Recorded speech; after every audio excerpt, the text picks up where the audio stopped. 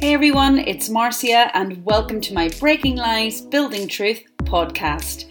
As you lean in and listen to this episode, I believe you will hear something that resonates with you, that helps you to move forward in your life, something that fundamentally breaks down a lie that you've believed about yourself, or something that inspires you to build on truth. So, as you've chosen to put this time aside to receive, my hope is that it leaves you encouraged.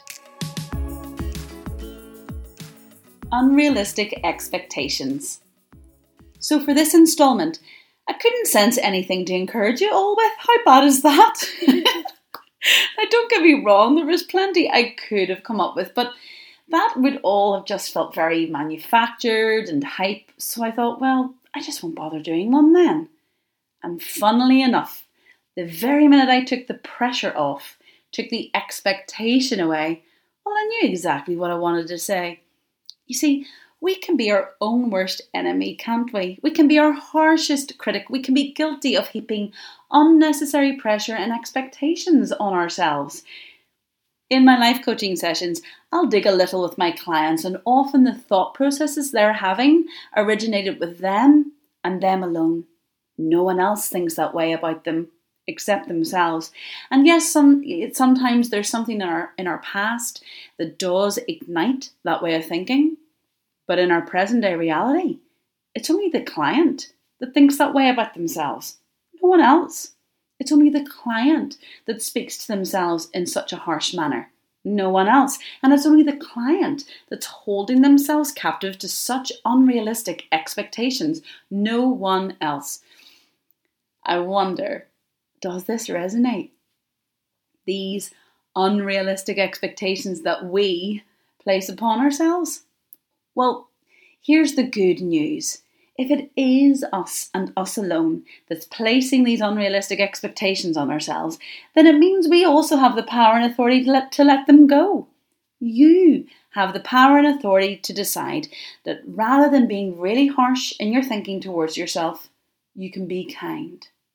You have the power and authority to decide that rather than holding yourself to some unrelenting standard, to instead ask yourself, well, what for? For what purpose? I mean, is this worth it? You have the power and authority to decide that rather than placing unrealistic expectations on yourself, to instead cut yourself some slack and consider, well, what's fair to me and what frees me? All of that power and authority rests within you. So how about you take on board a very popular Northern Irish saying, which is, would you catch yourself on? In other words, catch yourself in your thinking. Catch yourself and give yourself a good shake in your thought life.